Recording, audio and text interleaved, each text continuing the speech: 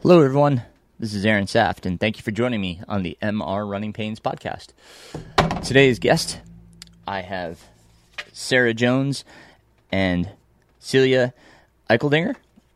And Celia just finished the Fierce Dragon 200, and as we say on the podcast, 15-mile race. And man, what a joyous conversation. I really thoroughly enjoyed hearing her story, and how Cera joined her as a pacer and crew member. This was a listener requested podcast, and I am so glad that it was requested, because Celia is just full of life and wonder and happiness, and you can hear it in her voice and in her retelling of her story on the Fierce Dragon. So thank you, Nancy, for suggesting recording this podcast with Celia. It's truly inspiring for me. These conversations often leave me with a lot to think on and to try to contemplate and see how I can replicate their experiences, their joy. It's impossible to totally replicate it, but at the same time, I hope you can take things away from it and find motivation, inspiration, even learning lessons that Celia took away, Cera took away. So I really enjoyed this conversation. After our conversation, I'll catch up with you guys about everything that's going on here in the MR Running Pains world. And like I said, really just enjoy this conversation with Celia and Cera. I am joined by two amazing human beings, Celia and Cera. It is great to see you both. We're shiny early morning here on February 1st. How are you both today? I'm excellent. Great. Celia finished the Fierce Dragon, which is incredible. And we'll get to that. And Cera was her pacer and did some crewing. So wanted to have them both on and kind of talk about the experience. We talked with David Holliday and Michael Patton. And I'll post that in the show notes about Fierce Dragon. But this is quite the event, so I am eager to hear this conversation. But let's get to know both of you a little bit first. Celia, why don't you introduce yourself and tell us about you? So I'm Celia Eicheldinger, and let's see. I guess since we're talking about running, I'll focus on that. I'm a, You can tell us everything. runners. We're like, let's just talk running, okay? Let's see. I'm a lifelong runner. I decided at the age of 13 that I wanted to run. I don't know why, to be honest. And so I put on a pair of shoes, which I presume were running shoes. I don't even remember. And I stepped out my door. And what's interesting about where I lived in this small town, and I lived on a dirt road. And first you went down maybe a tenth or 2/10 of a mile from my dirt driveway. And then you turned onto this dirt road, and pretty soon it just went straight up. And it did this for like 3/4 of a mile. And so I told myself, all right, by the end of this summer, I'm going to run this. And I just started, and it started with a lot of walking. Was this in Georgia? Did you grow up in Georgia? No, I grew up in Pilot, Virginia, which is Okay. a tiny, tiny little town close to Virginia Tech Yep. in the I was in mountains. Christiansburg for a long time, so. Oh, yeah, you know exactly where I'm talking about. Yep. And so by the end of the summer, I finally made it to the top without stopping, which was really exciting. And it was aided by this little dog that was like almost at the top at this person's house. It used to come out and nip at my heels every Oh time. gosh. And finally I outran that dog. That was a big day. That was a really big day. So that's how it all started. Then I ran cross country and track and did all that in high school. And then from there, running just kind of became something I did for me. I ran throughout college, but not like on a team or anything like that. And yeah, I guess it kind of went from there. I guess my other big thing that I spend a lot of time is I'm a mom. That's really important to me. I have two really amazing boys. I'm so amazed at What where are, they've come and what they what are their do. ages? What are their Oh, ages? they're 11 and 14. Awesome. and they're pretty incredible. My 11-year-old likes to join me on the trails and probably enjoys volunteering more than anything in his life. I mean, if I ever decide that I want to run Baby Dragon, I will be in so much trouble because that is the race that we spend 24 hours volunteering. And I don't know if it's that he enjoys being allowed to stay up all night or if he really, I think he really enjoys volunteering. And then my 14-year-old's really into mountain biking. And actually, this coming weekend, do you know the Georgia Jewel race? I'm sure you do. I do. Okay, so you know the Rock Garden. Yes. He's gonna mountain bike that. Oh Like my gosh. it blows my mind that that's his race this coming weekend. I'm like, Oh my gosh. Yeah. Man, yeah, it takes for a anybody who's not different skill watching, set. yeah, I'm just amazed. So I'm really excited Cool. for this Very weekend cool. to see how that goes. That's very cool. And before we got started, Sarah was mentioning that a lot of your stuff isn't on ultra sign up, which a lot of us it's not, especially when we participate in some road events and such. When you were in college, is that where you found yourself, like more on the roads, Oh, or well, I always gravitated towards trails. Actually, okay? I ran my first trail race. It was called the Brush Mountain Breakdown, and Oh boy, yeah, I it brought that back. That it was broke me. But I ran that in college. It was so funny. I remember I was out there with like, on a trail run. There was nobody around me, and that was new. And I took yeah. this huge fall, like head over feet, tumbling. And I looked around, and I was like, "There's nobody here to make sure I'm okay. You better get up and Oh my go." gosh. Uh, But no, I think what Sarah's referring to is I've done a lot of adventure runs. hmm, okay. And yeah, over the past, and we can talk more about it if you want, Yeah, but yeah. for the past 2 years I've been kind of run hiking the Appalachian Trail Nice. with another friend, Meg Landymore. And so it took us about a year and a half. I am not finished. I still have sections of Maine to finish up, but she Okay. finished. And it was kind of a mix between kind of like an ultra event and a hiking event. We started off wanting to make it like ultra experiences, and Sarah actually crewed our first attempt or our first time out, and it was like, I don't know, 115 or 18 miles that approached Georgia and then some of North Carolina, and we did it in 48 hours. It was Wow. insane. We we became the favorites at a shelter when we arrived at 2 a.m. Ripped out our emergency blankets because we had nothing else on us, which sound a little bit like aluminum foil. Yeah. All the other hikers that arrived at a reasonable hour, probably 8 p.m., to a completely full shelter. I mean, we were sleeping on the picnic table. Oh my gosh. Yeah, yeah, and making all this racket and trying to catch a few moments of rest before we got up at, I don't know, 5 a.m. with one of the hikers saying, "What did he say? Thanks for coming." But anyway, we did the trail. I would say our shortest weekend was a 70-mile weekend, and our longest was 195. Wow. And we averaged, I would say, between 40 and, well, I think after our first year, our average was around 45-ish miles a day.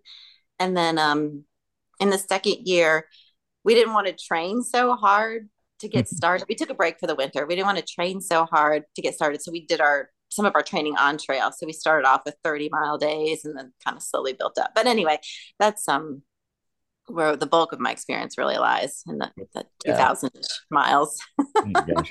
When did that start? When did you start doing that? Oh, so March of not this year, but the previous year. 21? Yeah. 2020. 2020? Yeah. I It don't know. was like kind of when Right, right, COVID right, right, right, started. right, right. Yeah, No, it because was 2021. Okay. yeah, yeah, you're right because Yeah. It's easy to remember 2020. yeah. That probably has set you well up for Fierce Dragon. But that's pretty cool. Well, actually, interestingly, that on that first segment, Sarah dropped a big old whisper in my ear when she said, "You're doing Fierce Dragon pace," and I was like, "What? What?" Yeah. So it certainly set the stage in many ways. Gotcha. Right on. So Sarah, why don't you introduce yourself? I'm Sarah Jones. I didn't start running till later in life. I was actually 32 when I first started running, and just started with a little couch to 5K. And I had a buddy that I met through that, and he really enjoyed trail running, and I really enjoyed being out in the woods more so than anything else. So that just led me to trail running and ultimately to ultras and where I'm at today. So And how did you two meet? running. Ooh, Yeah. yeah, yeah, through Um, running. through running. Was it an event or a social group or just mutual friends? I think it was one of the runs held at Athens Running Company. I think somebody introduced us at the end of one of those runs, Sarah. Okay. I could hard to Probably. remember. Yeah. Yeah. But somehow we became like fast friends, and I think it's like the shared love of being on a trail and volunteering and supporting other people. We have all that in common. I think that's what, Nice. well, not to speak for you, Sarah, but I think Yeah, that's what bonds us. definitely. Um, Celia, before Sarah whispered that sweet little nothing in your ear about Fierce Dragon, had you heard of the event? Sarah had invited me to volunteer with her one winter, and I will never forget this moment. It was cold, it was windy, and I brought two pies for the runners, and they seemed to really love it. And I remember after they finished their slice of pie, they were headed out the door, and I thought to myself, it's so dark. It's so cold. It's so windy. I'm so glad I'm not doing this. Little did you know. We were also stationed at Skeena Gap, so we didn't really have much shelter from Right, anything. right, yeah. Um, which is interesting because there's just it's so varied from aid station to aid station what you find.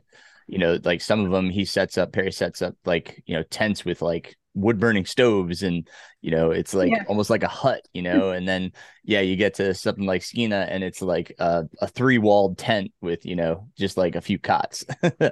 And Well, this Definitely year, stepped his game up for he sure. yeah, stepped it up. Yeah. Yeah. yeah, this year was pretty amazing. Actually, it was maybe a little Awesome. too cozy. Ah!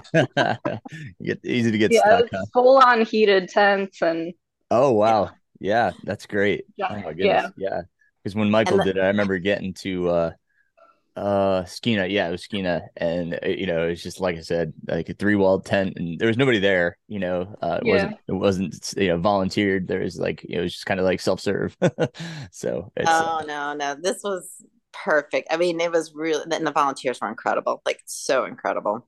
yeah, Yeah. that's I mean it's such a we'll talk about the remoteness of some of the courses and such, some of the course areas, but man. And so Sarah, had you ever had Fierce Dragon on your radar, something that you had ever thought about? I mean, I would say it always pops in my head, and if I were to ever attempt a 200 mile, this one would be ideal just with the way it's set up. I mean, it's just like 40 something miles out and back, and then you're back at, the main area where you could have whatever you need, rest, shower, Mhm. all of your stuff. So I volunteered there every year except the first year. So always being there, I'm always like, oh, maybe one day. But then after I leave, I'm like, oh, I don't know. I don't think I can. But yeah, if I were to ever attempt one, this would definitely be the one. I love this race. I love Perry and everything he does, and the course is just amazing. So God, so many questions. I guess we should start with the man and the myth and the legend of Perry. Um, Talk a little bit about Perry and what events he put on, just to kind of give everybody a fuller picture of, because it seems to kind of always focus on the Duncan Ridge Trail. I know there's yeah, there's others, but excuse me. Yeah, so he does H9 events. And then most of those are at from Vogel to Skeena, the Duncan Ridge. You've got the actual H9, which is more of a member event. That's in August. That's a 50 miler or a marathon. That actually uses a different trail than the Duncan Ridge. for parts of it. He calls them ranger trails, and there's some sections where it's just like, okay, I'm just going to turn and go straight up this mountain, and you're not even convinced there's actually a trail. You're just following flags. That's probably my favorite. And then he does Baby Dragon, which is a week after. That's the on the Duncan Ridge. So you've got your 40 miler, 100 miler. He may have added a couple other ones. Fierce Dragon is basically the same course, but in winter. And then he does Stone Anvil, which is at Fort Mountain State Park. You have to add Fierce Dragon that he does the pointless elevation change. Oh yeah, which is so soul crushing. Yes. Well, Celia, why don't you talk about the Fierce Dragon course? I guess my first question is, did it start this year at Vogel? Yeah. Yeah. Okay. I know a lot of courses have changed because of the increase in the rate of how much the state park is charging, but that's great because Vogel is so convenient, as Cera was saying. There's so much there. So, Celia, why don't you go ahead and just touch on the start at Vogel, talk about that, and then talk about the course and how it goes. What's the setup, layout, elevation change, all that good stuff. Well, so just a little bit back to Perry. Perry, I text a little bit, and he likes to say that his races are, like racer against the mountain, not racer against racer. And so like that's just kind of the general philosophy, I think, of his races, which I really, really like. I'm a little more into personal competition than like outside competition. And so I really, really appreciate that about his races and his philosophy. Fierce Dragon, as you noted, starts from Vogel, and then each lap, as Cera touched on, finishes at Vogel, which is, I'm like Cera. I would love to do another 200. I can't imagine any other 200 because the logistics are just so easy. The course is hard for sure, but the logistics are so simple. And I like to be fairly detailed in my planning. I have a lot of food sensitivities, so I can't really rely so much on aid station food. And so it just having everything. And then the cruise spots are so easy. So along the course, you leave out on Vogel and you start on the Coosa Backcountry Trail, and then you turn onto the DRT, and then you get to skiing, and then you turn around and basically repeat on the way back, with the exception at the very end, you have to go on the endless road, the road that never ends, which is a fire road. But I mean, there's so many accessible points for your crew, and the fact that it's just out and back the same course was 43 miles according to my watch, but Perry likes to say 40, whatever. I ran 215 miles, not 200. But all those things make the race in many ways a lot easier in my mind than some of like the loop races or the point to point, or even an out and back where you would go out 100 miles. And I really, really appreciate that. Now, of course, there are little things like the pointless elevation change, which, Perry adds, just as he says, for the pleasure of the race director, which would be him. You're just kind of traveling along, and then there's this big sign, and you just have to go up this mountain and then just turn around and come back. Like, why you need a hill repeat on a course where I don't know what the elevation was over that whole thing, like 65 some thousand million. There's a hill repeat that you have to do 10 times because you have to do it both directions. Right. Oh my God. It's so soul crushing. I don't know if going up it or coming down it is worse. I really don't know. And this just happened here in January. Weather could be anything there. What did it look like for you guys? So the first half of the race, I would almost say was a little too warm. I mean, I was in shorts. I was in a tank top for some of it. And I noticed my heart rate was a little high on the first lap. Now I was excited and probably moving maybe a little faster than I should have, but I think the heat added, and I don't mean like heat. I mean, maybe it hit 65, 70, but when you're used to the cold, that kind of switch quickly, you kind of feel it. And then all of a sudden in like the last 24, well, the weather really came in when Cera started crewing me on the way back. And oh, Cera's so amazing. We were in shorts still because it had been warm, and just like the hail and the rain and this huge downpour just dropped on us. I don't know, Cera, we were in the last 3 miles. I'm not sure. Yeah, 3 miles. Yeah, which thank God it was 3 miles to the cabin. And Shanoa, who was out on the course, like in the middle of the course, was like, without real good shelter. But that started the interesting weather. I came into the cabin and I was almost in tears. Oh, And it was a mix of I'm so cold and poor Shanoa, how is she handling this? oh. But after that, it got cold and then it got Hmm. really windy, 50-mile-an-hour winds, and there was Wow. snow on the ground. I think the hardest part of it all, my waterproof socks were not waterproof.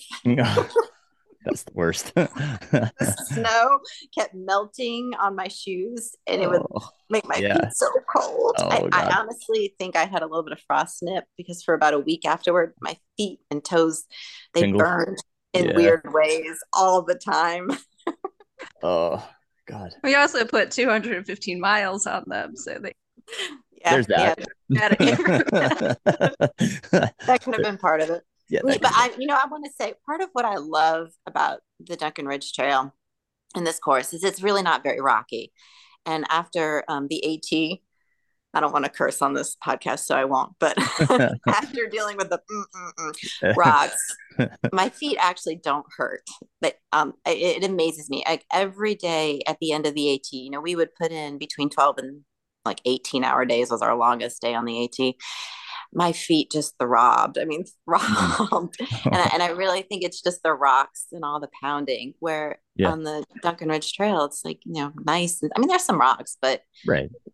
nothing Yeah, compared to the right, AT. right. Um, we're gonna bounce around a little bit because so many questions came up. But how many starters were there for the race? Well, there were three crazies. Three crazies. Okay.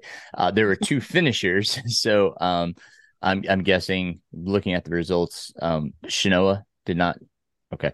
No, I, I think it was the rainstorm, to be mhm, honest. gotcha. She, yeah, yeah. I Gotcha. was really hopeful for the, Yeah. she finished another 200 this past year, and I can't remember which one it was. And so I really was like, oh, this is her year. Mm, But that getting caught in that rainstorm, and I mean, honestly, I don't even know how I would have handled that. It was really intense. I mean, yeah. to be Yeah. out Yeah. in the middle of nowhere. Right.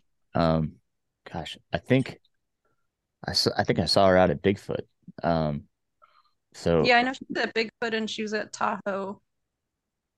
gotcha. I'm trying to. I'd have to look it up on Ultra Sign Up to see. Yeah. But anyway, man. So, um, how does that play into it? Knowing that there's only three people out on the course. I mean, you have experience with the AT in which it's, in your mind, it's just you and potentially your friend that's with you. I mean, there's other hikers out there, but you're used to that kind of mindset where it's not many people involved in the activity that you're in. Did that feel pretty normal to you, just knowing that there's only like two other folks out on the course? I mean, I knew it going into it. And like you point out on the AT, so I was my friend that I was doing the AT with, she's a far stronger runner than I am.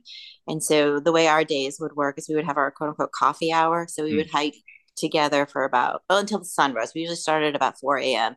And then once the sun would come up, we'd give our hugs, take a morning sunrise picture, and she'd go take off running. And I'd, just kind of do my thing.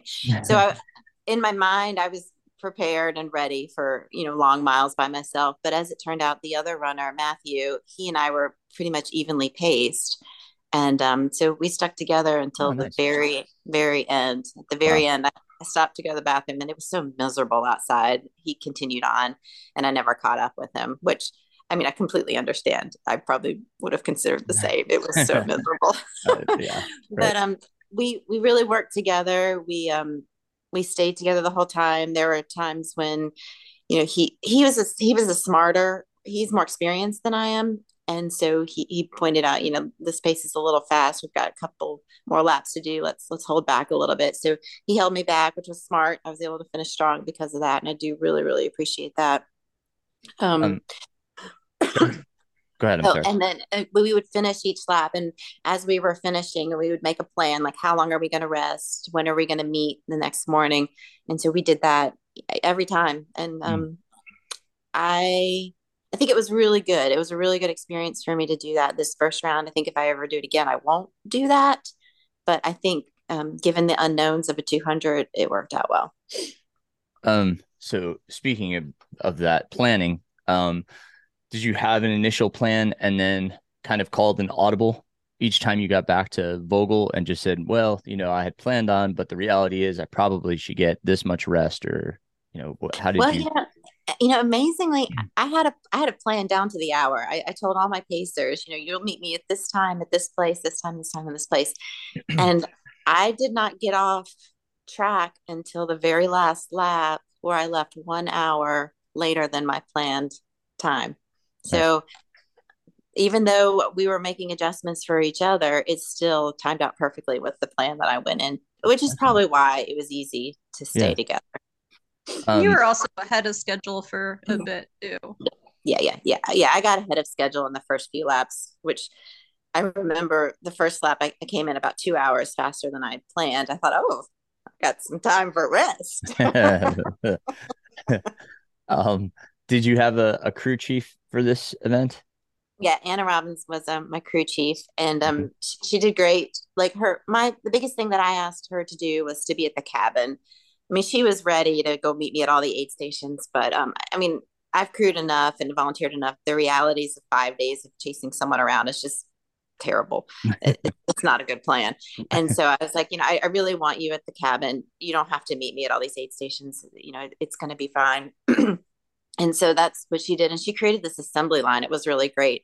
I walked in, she had the weather forecast written on a piece of card for me so I could decide my gear for the next loop. She completely repacked my pack each time. She charged my watch, took care of all of that. She forced me to sit down when I was kind of like stupidly walking around trying to remember my name. Yeah, she was really good. And then it's weird. I had this premonition because the weather, and she has a cabin in Suches, and I thought, gosh, what happens if she gets snowed in? Because that's where she was predominantly staying when I wasn't at the cabin.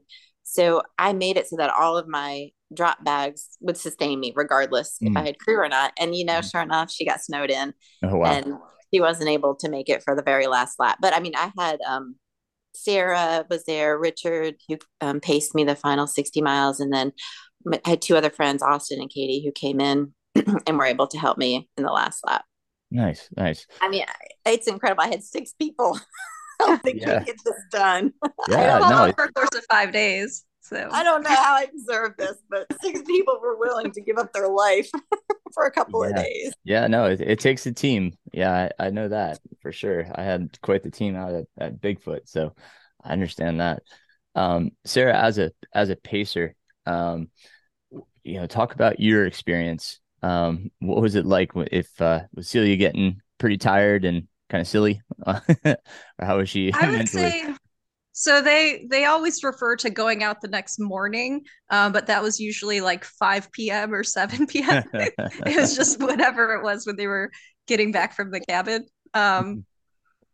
So I would say it was definitely kind of a struggle in the nights, but it just kept moving. Um, and the fog, it made it so it wasn't really runnable at night. You really could see or the rain. Um, so, I just tried to tell whatever stories I could and then just kind of, I knew as soon as the sun came up, they'd be alive again. They really weren't struggling. They still had a great pace. I mean, even when we started off at night, we still made it from Vogel to Skeena in 9.5 hours, Nice. which is pretty. I mean, I think Celia's initial goal was to try to do 8 hour Yeah. laps Yeah. or 15 hours. But I mean, it was a lot faster coming back than it was going out, or as soon as the sun came up as well. So And when you say they, you mean Matt and Celia, yeah, correct? since Matt and Celia were always together, which I think was a great plan because it just it kind of it kept Matt with people, so he was never alone, but it also kind of made a great little group and encouraged people along. Nice. So Did Matt And have any pacers or crew or anybody?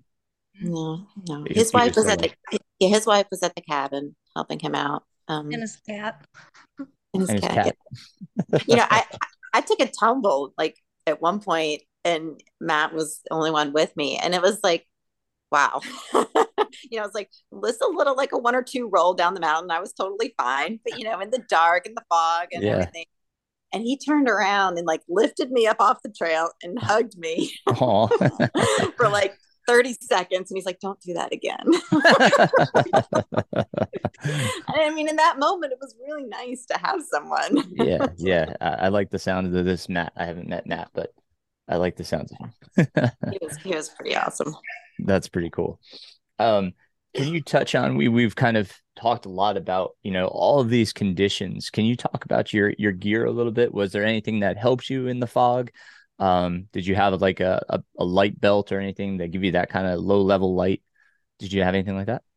Yeah, I always run with a waist belt. I don't ever run with a headlamp. And in hindsight, the light that I was using, I really liked it because it was, AAA powered and it never went out. So I didn't have to worry about changing lights, but it really wasn't enough light. So Mm. I need to work on that. I think if I had a little bit more lighting around my waist, the fog wouldn't have been as much of an issue. What were you So using yeah, out of curiosity? oh, it was like a $15 thing I got off Oh, Amazon. okay. Fair enough. Yeah, yeah, I don't remember. I Okay. don't Fair enough. know. Fair enough. But it lasted for 12 hours, which was what was important to me. Right. I Right. have all the fancy waist belts that are super bright, but they only last 4 hours. And like the mental strain of having to remember to carry batteries and to switch them out, I made the decision to go low light, and I need to work on that a little bit more. But Fair enough. and then I think the saving piece of gear that everybody told me would work, and I was kind of like, oh, I wonder about this, were my $10 frog togs. You'll have to talk about those. I don't know what those are. They're like one step above a trash bag. Okay. They're a trash bag that have zippers. Okay. You said they're called what? Frog togs, like Frog togs? FROGG, I think TOGG. You can get them on Amazon or wherever. I'll have to check these out. Yes, yes. I had a full set pants and jacket. I only wore the jacket. The pants are too annoying. Um, Pants and jacket at the 3 of the aid stations. And when the wind came rolling in, I had my $300 wool jacket that I'd purchased, or my $10 frog tog. And I looked at them both and I said, I want that frog tog because it's going to block the wind. Right. Yeah.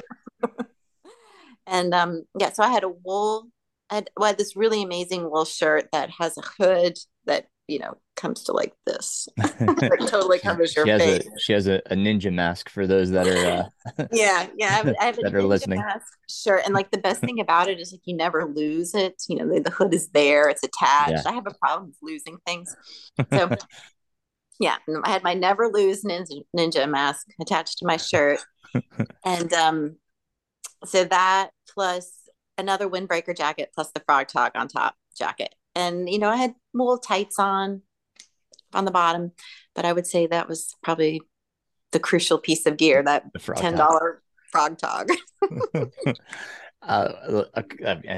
Going on in with gear, can you talk about your footwear? What were you wearing for footwear? I mean, you said your feet weren't bad. I'd like to hear about what you wore, socks and shoes. That'd be great to hear.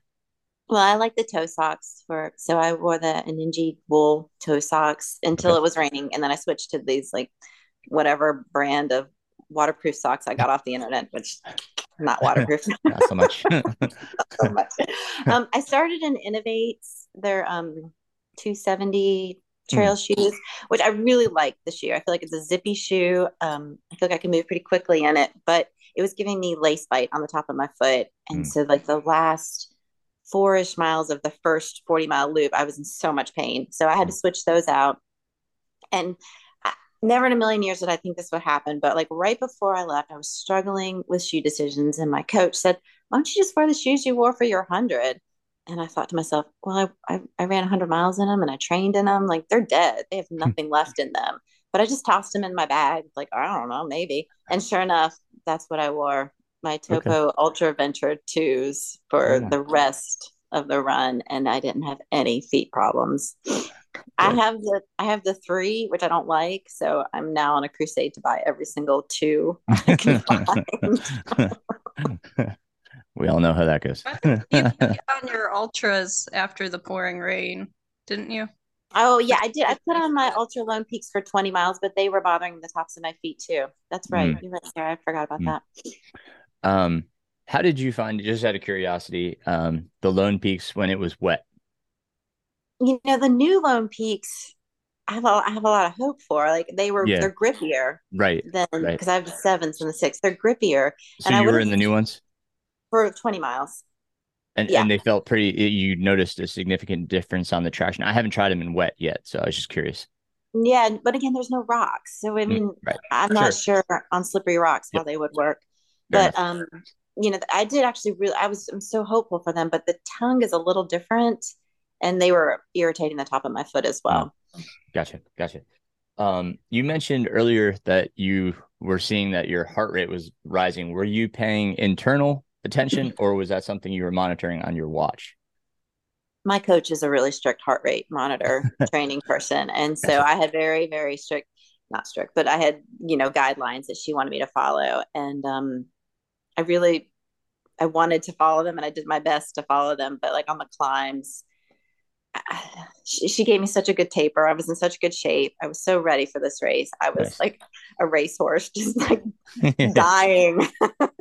And so holding back and staying at heart rate on the climbs is a real struggle for me for sure.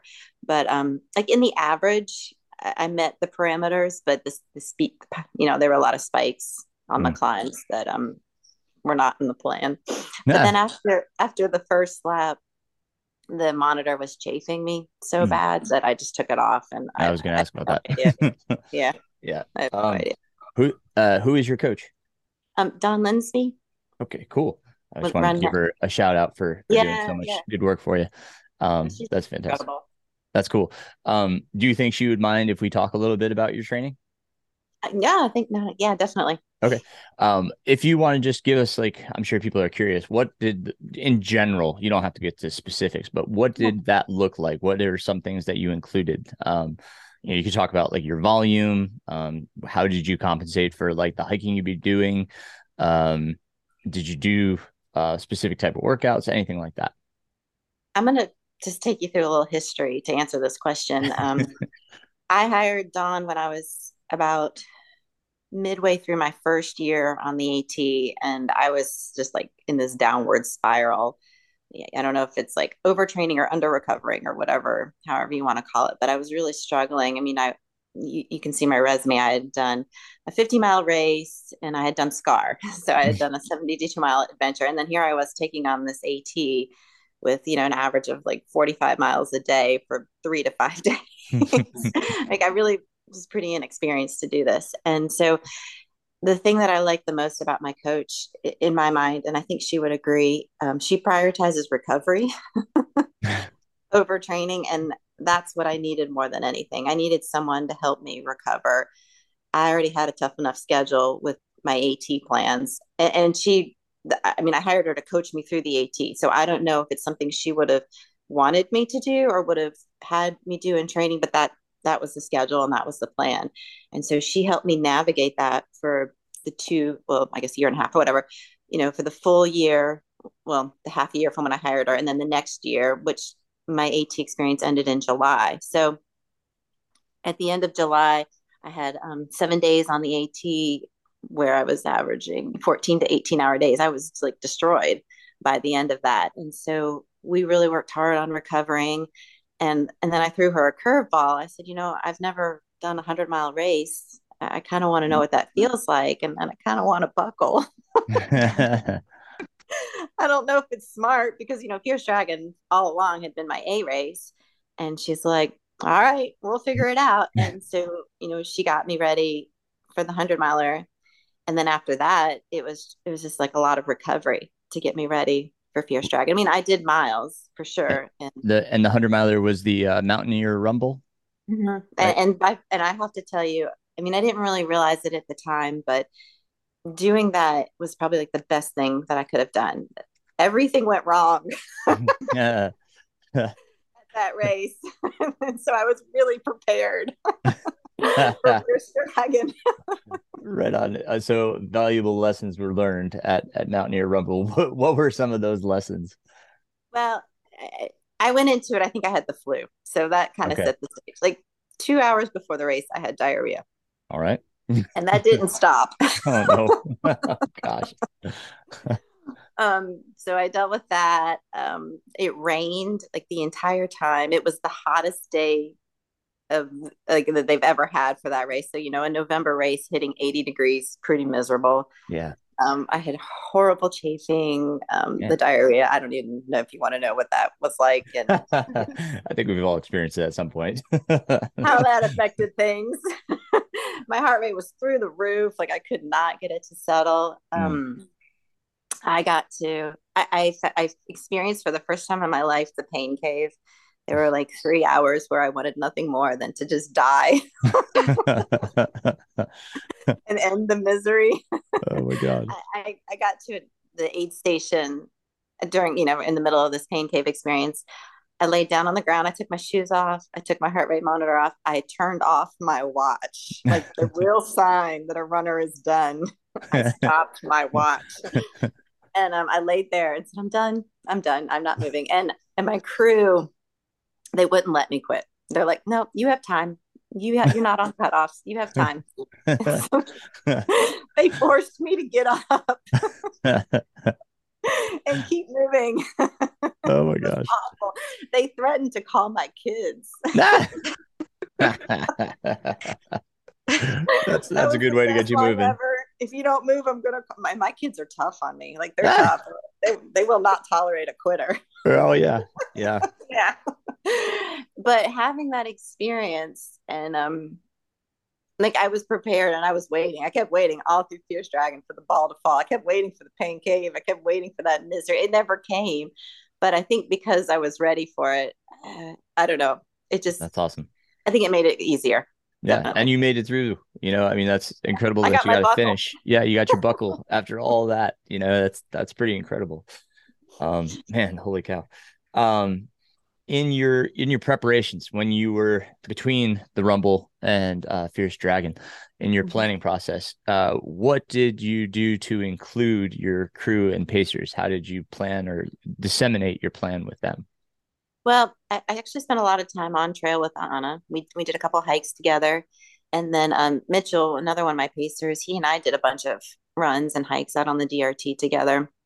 And so I was constantly talking about my plan to them personally on the hikes. Cera and I, we chat a lot, so she kind of had an idea of that. But actually, Anna had a great idea. She wanted to do a Zoom call with everybody involved. And so we did that. And my coach actually attended it as well. So it was really pretty cool.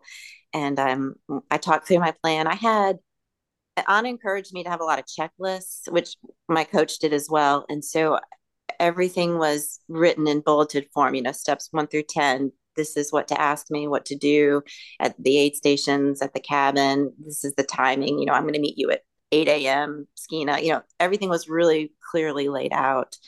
And I was able to do that because I knew the Duncan Ridge Trail so well. It was probably, Cera, you can remember, like a year and a half ago that we did she showed me the Duncan Ridge Trail. We did an out and back. And so I really had a real good idea of the trail and what I could do on it, what paces were comfortable. And so I could be very detailed. Nice. And Cera, from these conversations, what did you bring into Fierce Dragon strategies wise, like, to keep the atmosphere light and positive? You seem to have a lot of experience with volunteering and crewing and pacing even. So what did you try to bring to the table for Celia? I mean, Celia was 100% ready for this. She really, she needed us to be there, but not really. So I just knew like I had to make sure that she was eating at the aid stations. Like she had a plan of all these bars and stuff that she was going to consume along the way. But of course, after so many hours, you can't really chew a bar anymore. So just knowing what types of food that she could eat. So rolling into an aid station, I'd be like, all right, they have this. And like, that actually sounds good to her. So just shove that in her face and just try to keep her calories up.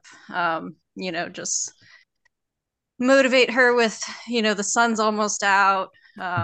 Try to, we know the trail so well that it's like, all right, we just have to get to here and then, we're almost to this point or so. Right But on. she had it herself. She can power hike like nobody I've ever seen in my life. Like anytime we hit a climb, I mean, I was fortunate. I caught her at 100 miles in, so I was able to keep up with her or keep ahead of her. But anytime, like if she's on fresh legs, like we hit a climb, I'm like, I'll see you on the downhill. So, go ahead. So she's got it. That's awesome. Um, so Celia, a lot of times, in something that's so grand, like a 215-mile race, we try to segment, right? We try to break it up. Did that, did you break it up by lap? How did you break it up? Let's just go with that. By the way, thank you for saying 215. That was nice. I like that. And yeah, it was definitely 5 43-mile training runs for me. That's how I viewed the race for sure. Yeah. Right on. Yeah, I mean, and in those earlier, were you able to stay in the moment? I mean, that's the hardest thing, right? Is just not going beyond the lap you're on. So were you able to do that? And if so, what were some strategies you used to do so? Well, the AT entirely trained me for that. Oh yeah. Entire, yeah, yeah. I mean, when we would start out on the AT, there were days where I would hop a flight, arrive, take an Uber to the trail, hit the trail at 8 p.m., and know that I had 150, 170 miles in front of me, and it was 8 p.m. on a Friday, right? So like I would just tell myself, all right, we got 20 miles tonight, and then we sleep. And I would just always take it one day at a time because every day was so different on the AT. And so I brought that experience to Fierce Dragon, and I just Nice. I actually never I couldn't even keep up with the miles, to be honest with you. I really never thought, oh, I'm at mile 160 or whatever. It just never crossed my mind. I was always on lap one, lap two, Hmm. lap three, lap That's three. cool. It made it a lot easier. And that, I guess that would, like Bigfoot was point to point. So, you kind of were caught up in, well, I'm between mile and mile. So like you knew where you were. That was the hard thing. But yeah, if you can, mentally change it to I'm in a lap, that's pretty cool. Um, Well, and what helps with that is you come back to the cabin, and mhm. although my day, as Sarah pointed out, often started at 5 p.m. or 9 p.m. or whatever, it still was a complete reset, and that made it a lot easier to do Yeah. that. Right. So, one of the biggest questions I always get asked, of course, is like, did you sleep? Um, what did that look like for you? I wanted to sleep, and I gave myself every opportunity to sleep. I I rested at the cabin, I would say between three, and there was even one 5 hour stretch, I think, but definitely between 3 and 4 hours every time. And in that period of time, at least 2 of those hours I spent in bed with like a face mask, shades closed, really comfortable. I brought my favorite blanket from home, I did everything I could, and I would just lay there. And I did a lot of breathing, in for four, out for six, to try and really calm down the nervous system and relax. But I don't know. I don't know about actual sleep. I think maybe 20 or 40 minutes each time I Okay. actually slept. Yeah. Yeah. But Very I important. always, before doing this, I read a book, Jennifer Farr Davis, and I can't remember the name. Pursuit of Endurance, I think it is. Sarah, I sent you that Mhm. book. Um, in it, Warren Doyle, who is like the AT guru, and somebody else also, I don't remember who, they both talk about how sleep is an emotional need. And, it's more for your brain than for your body. So I think just laying there for 2 hours, eyes closed, relaxing, was enough to trick my brain into thinking I had gotten enough sleep, because I mean, I definitely felt tired on the in I was kind of draggy when it was dark out, but I never felt like I had to lay down on the trail and sleep. Like that thought never crossed my mind. That's impressive. Yeah. That is impressive. Oh man. I had so many times where my eyes were like closing on the trail and I'm still like walking and I'm like, whoa, you know, need Well, to you stop. probably didn't take 3 hour breaks every 43 miles. And no, no, I didn't. That is a difference for sure. Yeah. Yeah. And I'll say in hindsight, like when I do this race again, can I say that? I I mean, won't, I want to challenge myself a little bit because I honestly feel like I had more of an adventure than a 200-mile race, which is amazing. And it was my first one. And I'm so glad I did it this way. But I think if I were to do it again, I want to have that race feeling and see yeah. what it's like to do it in a way that maybe you did yours. Well, I mean, that was punishment. I'll be honest. Like, I'll find the pain cave again. it was brutal. It was brutal. Like, it quickly escapes your mind, because then you start thinking about like just like you just said, when I do it again. But it's not that I'm going to do Bigfoot again. It's if I do, it would be like Tour de Jean or something like that. But oh my gosh, like it like when I talk to others that have done 200 milers and the things you go through, which you had an amazing experience. I mean, it sounds like everything was on point for you, from start to finish. That's incredible. I mean, maybe you had some gear flaws like your lighting and your, non-waterproof socks. But on the whole, it sounds like it was a good day. Something to touch on. Did you use poles? Oh yeah. Oh Yeah. yeah. Yeah. Yeah. What poles do you use? This is really cool. A friend of mine bought me a new pair for Christmas. Oh, And they're the Black Diamond. They're not collapsible, but hmm. they're super light, super, super light. And they were incredible. They were Nice, absolutely nice. incredible. Yeah. Did that ever get cumbersome? Not being able to collapse. You were pretty used No, to them. no, Yeah. I used them all through the AT. And so I'm, it's pretty easy for me just to put them in one hand and jog with them or to even jog with them. Yeah. And what pack did you use out of curiosity? Solomon, it's the The advanced. 12? Yeah. Yeah. Yeah. That seems to Advanced be the, one. the pack of choice. I love it. Yeah. Absolutely. Yeah. It is a great pack for, long, long races, mountain races. It's like when you need to stuff gear, that thing is wonderful. So Yeah. I agree. On the AT, I used it as well. I was able to fit a pad, a liner, a sleeping Wow. bag, and we Jeez. would self support for a day. So 40, Yeah. 50 miles worth of food, filter, lighting. I mean, you would not believe what I was able to get in that pack. That is incredible. Yeah. Mhm. My kids say I look like the humpback of Notre Dame, like Yes. it's like stuff to the hilt. That's so cool. Um, so man, I mean, geez, we've talked so much about like the race and that last you said you had I think it was Richard, right? Was your last pacer? Yeah. Cera, were you the second to last pacer? Is that Yeah, right? I had her for 100 to 140-ish. So 140-ish. When you were coming towards the end of that 140, Cera, what did you see in Celia? Like, how did you portray it? Did you know she was going to be able to get to the finish? How Oh was it yeah, I when never had a doubt. yeah. And I mean, it's sometimes it's tough for a pacer to leave the runner. What were you feeling when you had to step off the course? Yeah, it was definitely hard. I left her at Skeena with Richard, and they were going into the night and the cold, and so it's like I wanted to be there with them, but also I knew what weather was coming. So I'm like, well, I'll just see her back at the cabin where it's nice and warm. But yeah, it was definitely tough to send them on their way without wishing I was out there too. But I understand. she tried to not get me to do the last 20 miles because it was cold and raining and Oh, like you can't take this adventure from me. I'm like I'm here for it. So that's but awesome. Yeah. I felt bad for my pacers having to deal with this awful weather. but that's what Fierce Dragon, you get all the weather every year. So Right. Yeah. I think everybody knows what they're kind of getting into, mhm. for the most part.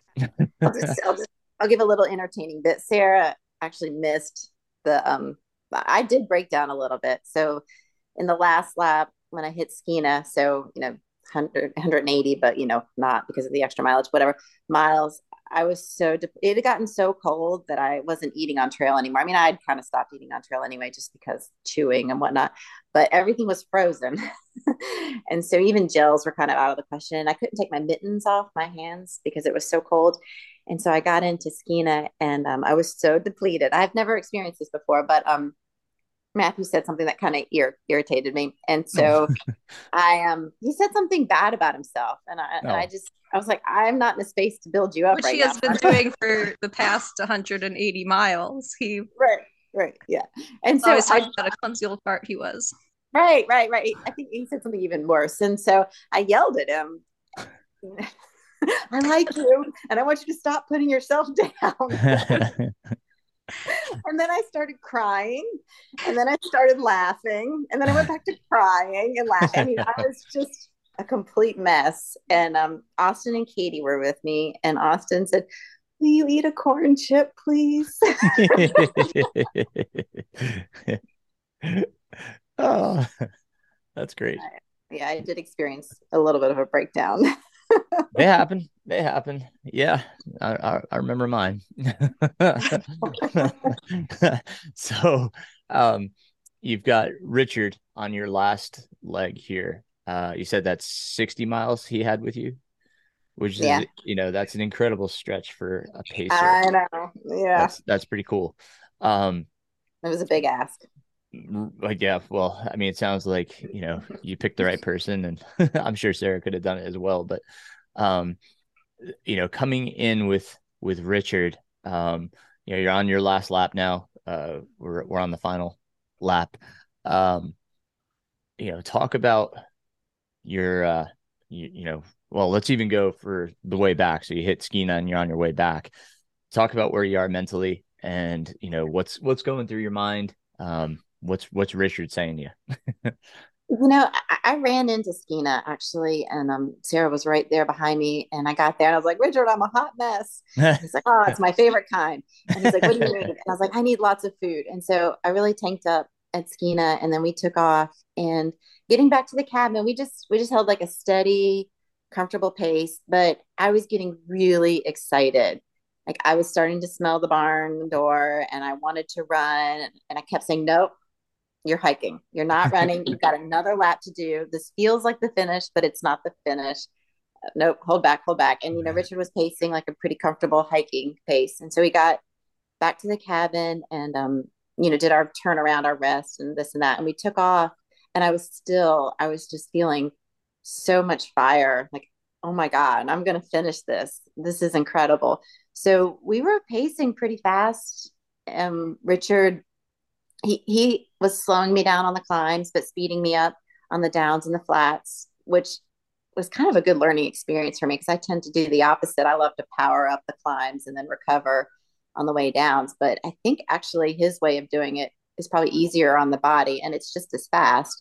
So we were pacing about a 15-hour lap, which would have been probably my second fastest lap of the whole race. But the cold, and then I got into Skeena in that depleted state, and my body just took a dive from there. And I spent like 40 minutes at Skeena trying to refuel and stop crying. And I don't know if it was the calorie dump. I mean, I think I took in close to 1,000 calories at Skeena, and a lot of it was coconut oil mixed with broth, which went down really easy, but it wasn't the broth that I was used to. It was a different brand. And from Skeena to Mulkey, which I don't know, it's like maybe 8 or 9 miles. I can't remember.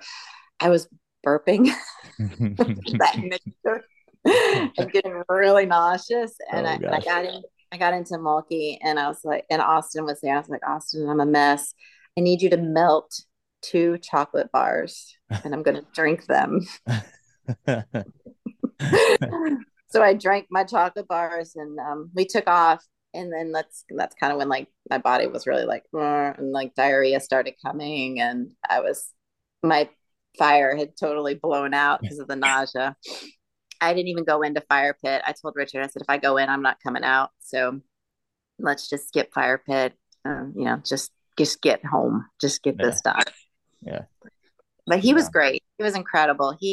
I told him on the Zoom call, I want you to talk. I want to know your entire life story. And let me tell you, if you ever have a chance for him to pace you, you ask that exact same question because you will not be disappointed. That was amazing. That's great. That's great. Cera, did she give you any instructions? I mean, I told as many stories as I could, but other than that, it was her main direction was just get her on pace, and we stuck to it. So Right on. Yeah. Yeah. Uh, Um, I did fall once with Cera. I fell right into a briar patch. I'm seeing a trend here. Gosh. that felt too. It was the third lap, and I think the third lap was the hardest It was for by far. everyone. It was Um, they both seemed they were struggling a good bit, but they definitely did a 180. So Right on. And Cera, did you meet them anywhere to come into the finish?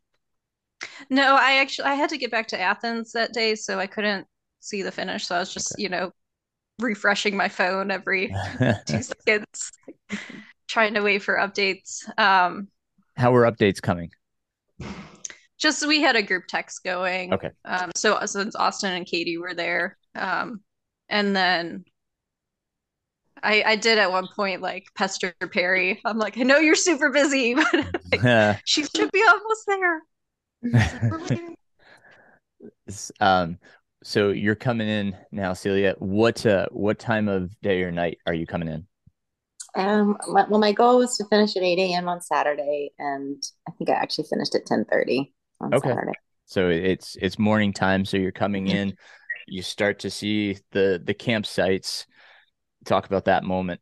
Well, it was kind of funny. Actually, what I'll tell you just a little bit. So the final climb is Kusa, and Richard looked at me and he's like, even though you're on 190 miles, you're going to climb this faster than me right now. So you go on. So I climbed Kusa alone, and I got to the top, and I was like, well, I wonder where he is. Well, I'll just kind of mosey on down, and he'll catch me because he's way faster on the downs than I was at that point.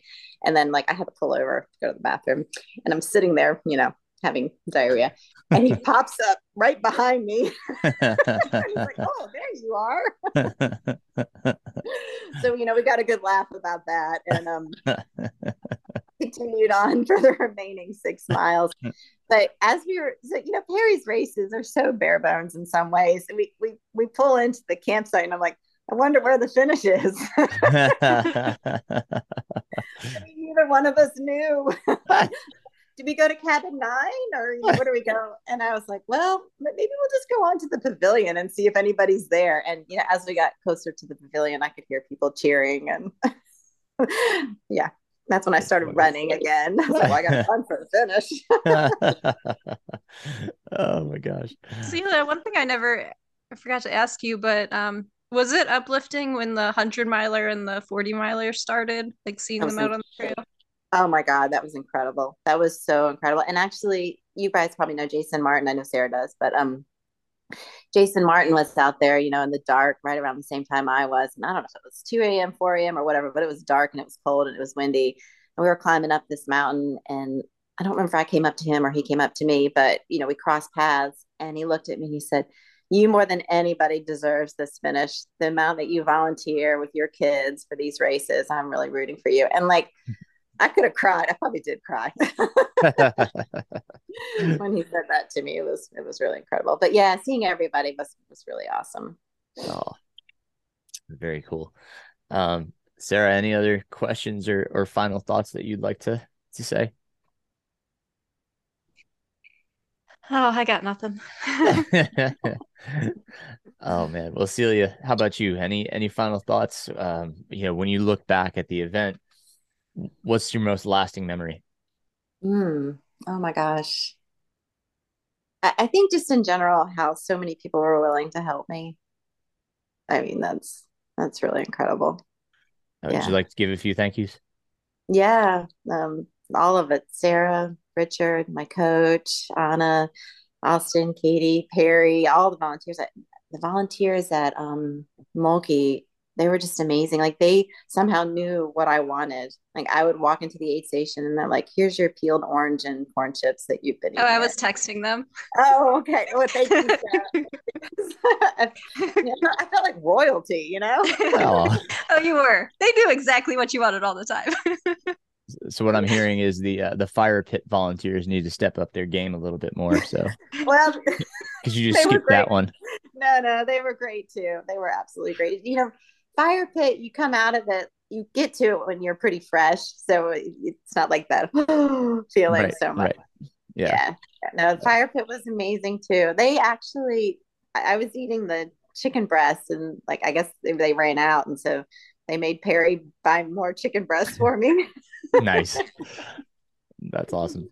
That's awesome. Well, Celia, I mean, I love, just the joy that you have. And yeah, I can tell this experience meant so much. It's really just awesome. Just the positivity that exudes from this conversation and your experience. So congratulations, Cera. Thank you for joining us as well. And for helping Celia get through this journey. It was awesome. Super awesome. It was a fun conversation. So thank you both. Yeah, Thank thanks, you. Sarah. Thank you. Once again, thank you, Celia and Cera, and congratulations one more time to Cecilia. I have both of their connections, Facebook and Instagram, and if you want to connect with either of them, you can send them requests. The show notes will have how you can connect with them either on Facebook or Instagram. Truly awesome people, so thank you to both of them. Cera herself will be going after the Foothills Trail in just a few weeks' time. So I wish Cera the best of luck. Cera is one of my athletes that I train. She is trying to do the Brute Challenge, the Blue Ridge Ultra Trail Endurance Challenge, and I've talked about this in previous podcasts. I had the creator Charles on. Natalie Daniels went after it. She finished the Brute Challenge, so you can check that out in previous podcast episodes.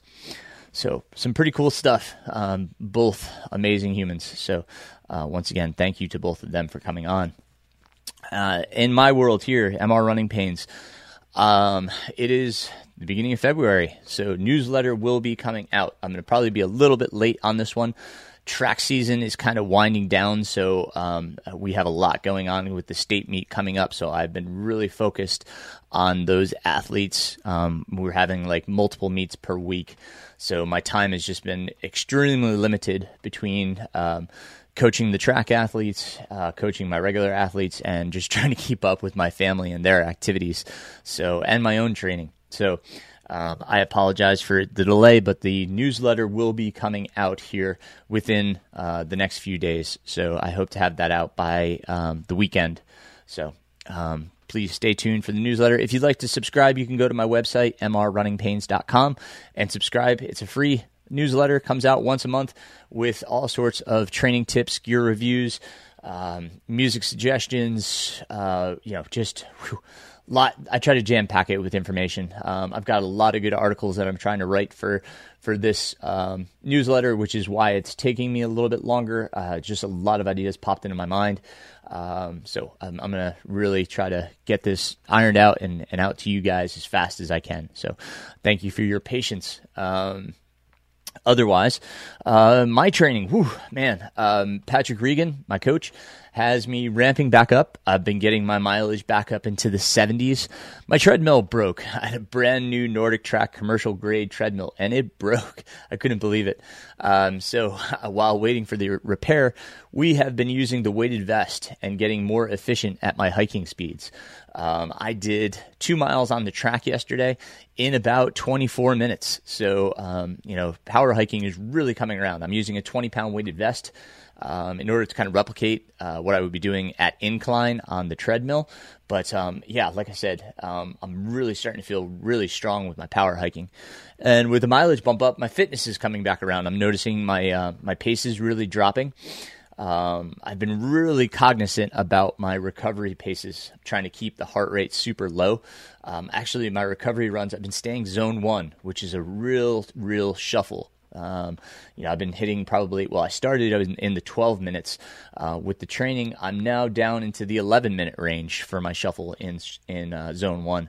So zone 1 training, like I said, getting better. Zone 2, zone 3, they're all improving. I'm getting faster in my other zones because I'm just taking my recovery days super easy and focusing on making sure that I'm hitting the prescribed heart rate zones. Got a big workout today after I record this. I've got the Yellow Gap Road is kind of the main climb that I've been using in my training. It's about a 3-mile climb-ish, about 1,500 feet of gain, and I've done one workout on it, but today I have a 40-minute tempo, so going to do the climb and try to stay kind of moderate heart rate. So do the climb and then descend, pretty fast. And then if I have any time left, I'll start climbing again. So, really working a lot of the up down. We've been doing a lot of strides. Patrick's has me doing all variations of stride, flat, uphill, downhill, really varying it up, kind of getting ready for Western States. The Wasatch Lottery just happened, and that is, of course, the last race in the Grand Slam.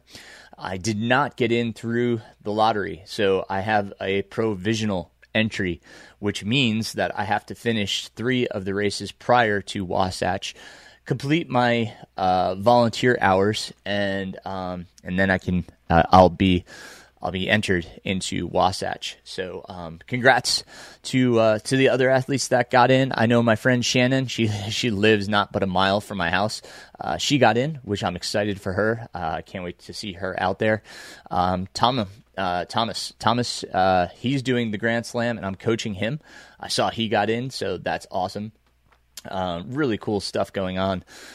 Excited also, my friend Pete Rittmaster. If you know Pete finished the Iditarod 1,000+ mile adventure up in Alaska.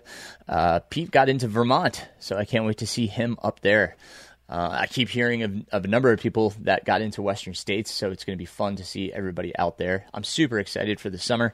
It's not hard to get out and train right now. Although Sunday was pretty tough. I had to get up at 4 in order to squeeze it in before my family activities. So got up at 4, I ran 20 miles, ran up to the Blue Ridge Parkway, over into Bent Creek, and then back. So got about 10 miles out, 10 miles back. So longest run yet, 20 miles, and feeling pretty good. My next race is April 1st. I'll be racing the Rim Runner 50 miler. I'm hoping my really good friend Nathan Franz, who was just on the podcast, he's looking at doing potentially the 50 miler as well. So I might have a friend out there doing that in prep for Western States, obviously, but I also need it as a qualifier for Vermont 100. So I really look forward to doing that on April 1st. I am hearing from the Trail Trash podcast that those guys are going to be out there. So look forward to seeing those guys. They came out to Hellbender. I didn't realize who they were at the time, but I heard them talking on the podcast about crewing at Hellbender. And I actually talked with them because they were waiting on their runner, who actually is one of the guys that I coach as well. So look forward to meeting those guys and hopefully sharing some miles if we can. So some exciting stuff coming up. As far as coaching goes, at this time I am full. I said it in previous podcasts, but I keep getting requests. So I'm trying to disseminate it best I can. I am full for now. If you'd like to talk about, jumping on board for a fall event, if you would like to reserve a spot, as long as things open up, then, please, let's have that conversation. So, I know you're interested. But again, as of right now, I'm pretty booked up. So again, thank you guys for reaching out. But, at this time, I can't take on anybody new right now, but if you want to reserve a spot for the fall, please do so. I encourage you to do so. Other than that, my friends, I hope you are doing great. If you do have any questions or suggestions for the podcast, just let me know. Drop me a line in any of the ways that are in the show notes. You can do through a comment through Strava. Reach out to me on any of my social media platforms, my email, my website. Happy to hear from you. As I said, this was a listener suggested podcast, and I was thrilled that they gave me this idea. So thank you, Nancy, once again. And Got some interesting guests lined up coming up. Miriam Saloom, my resident PT, she's going to come back on and actually talk about two injuries that were kind of related, and they're very common injuries, and how she overcame them. And what she did to compound the problem, which led to the second injury. So it's going to be great to hear that, coming from a physical therapist. So I look forward to that conversation with Miriam. And like I said, I've got other guests that I have lined up ideas for. So going to keep trying. And I love hearing your ideas too. So don't hesitate to reach out. Or if you had feedback, please let me know. As always, thank you to my Patreon supporters. If you are able to support me on Patreon, links in the show notes, as well as on my website. I certainly appreciate the support. Helps me keep doing all of this, keep the podcast going, the YouTube videos, and the newsletter.